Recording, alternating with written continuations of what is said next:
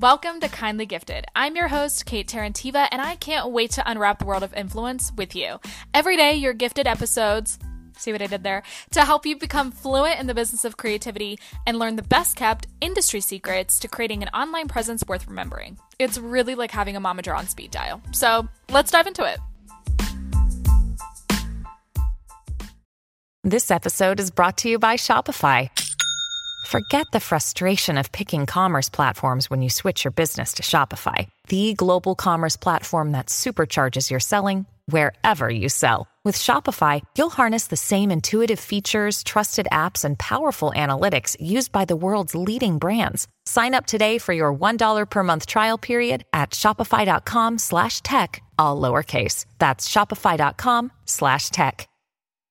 Chat GPT has received a lot of attention and a lot of controversial attention because on the one hand, there is quite a bit of endorsement. I myself, having been featured in an Insider Business article, gave my stamp of approval on Chat GPT because of how advanced this AI is, and also how much time it frees up, how much it automates for people. So from that standpoint, it is very powerful.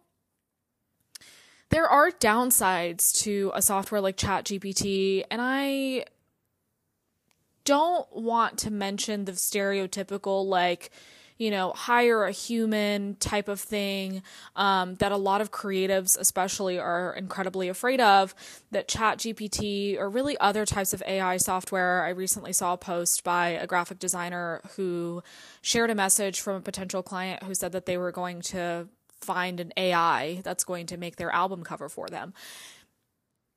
It's not so much for me, like, it is very concerning that people are going to chat GPT and other types of AI softwares to eliminate like the involvement of a person, I guess. That is very frightening. There are certain things that ChatGPT and other similar AI generative startups, I gave this comment to the reporter that featured me in the article. However, this comment was not added to the article. There are certain things that it cannot replace, generative AI, I mean, and that's why I'm not really that afraid of it, in the sense that, like, you know, even if you look at something like AI influencers, right? Like Lil Miquela. If you remember her, she came on the scene like way ahead of her time. This bitch was the original NFT. But there were certain things that, like, yes, you know, you can get that AI influencer to like move and talk and dress cool and whatever, but they're not real. They're not a real person. There are certain things that they cannot do that real people can do. There are certain things that will become repetitive and kind of stale that human personality excites and brightens up, for example. So I don't really get particularly worried that like AI will replace people and will replace creative jobs and things like that. And of course, there are some creatives that have to be a little bit more scared for their job than others. Like, for example, writers, right? Like, you know, if you wanted to always write a book, but you're not a good writer, like, I can see ChatGPT, you know, providing some competition against like a ghostwriter.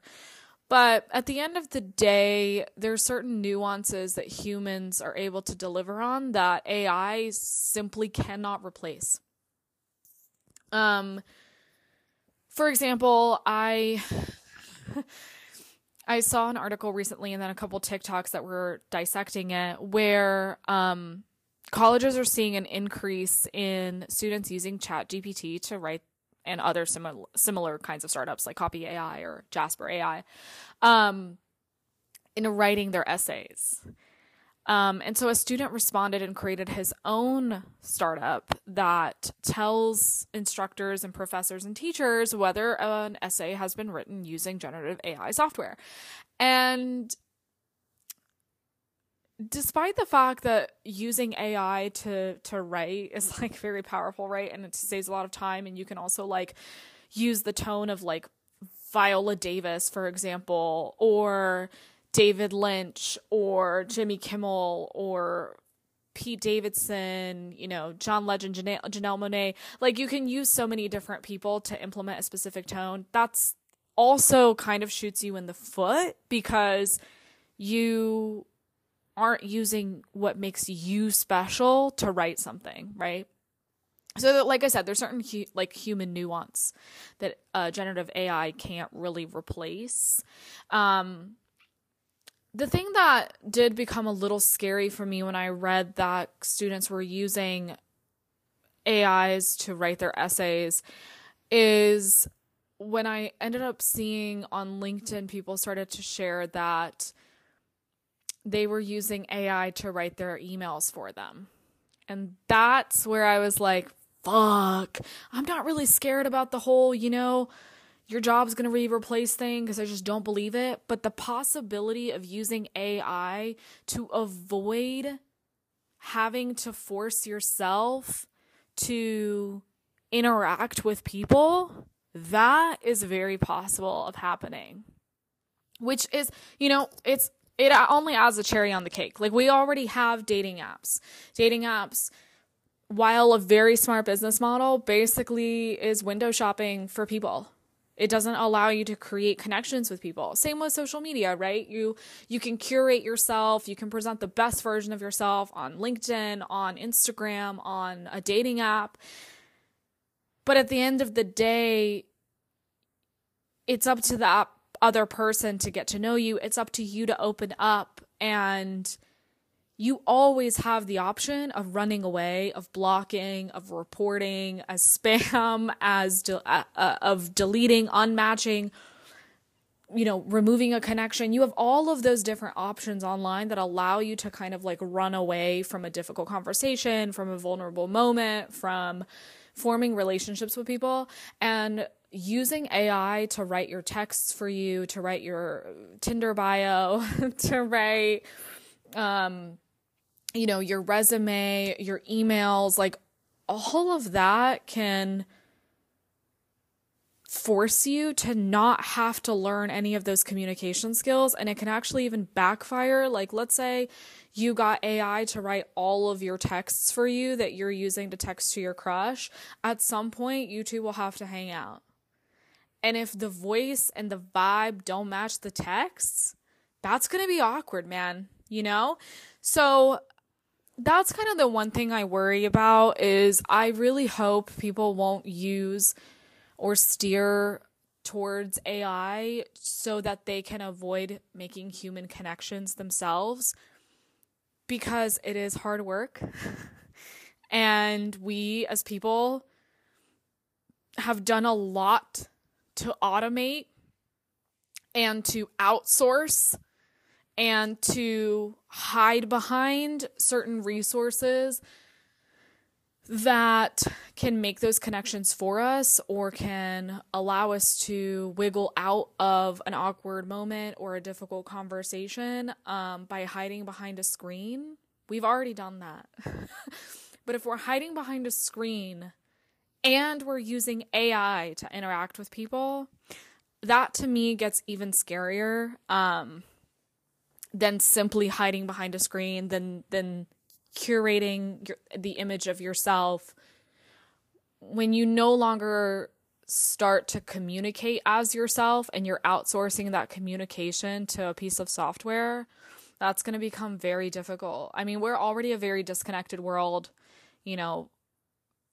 with like the increased curation of social media, but also with the pandemic that definitely kind of separated us. And I think everybody wants connection, but we also at the same time have a little bit of difficulty doing it. It's not something that, first of all, we get taught. Like, it's something that happens through experience, right? And I'm no expert, okay? This ain't like some self-help Sunday service thing, but it's just something I was thinking about that I didn't mention to the reporter that actually, like, if she's listening, hi, Marta.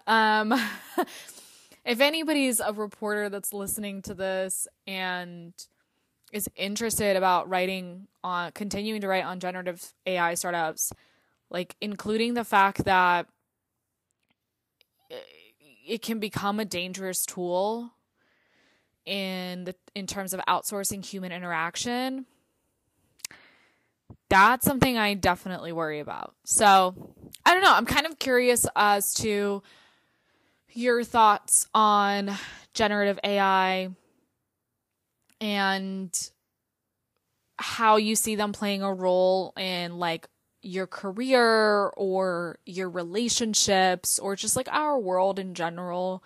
I know a lot of creatives have messaged me in response to the article that I shared that I was featured in, and we were saying that, you know, they are really scared for their jobs and they're scared like that this can kind of replace a lot of creative professionals, which again, I totally valid. I completely understand. I disagree, but I understand where that concern is coming from, especially writers. Like that is definitely more concerning to me than maybe some other types of professions. But yeah, I'm kind of curious if anybody else found it concerning that it could possibly become a way for us to avoid having to connect with people ourselves. So anyways, just something to think about.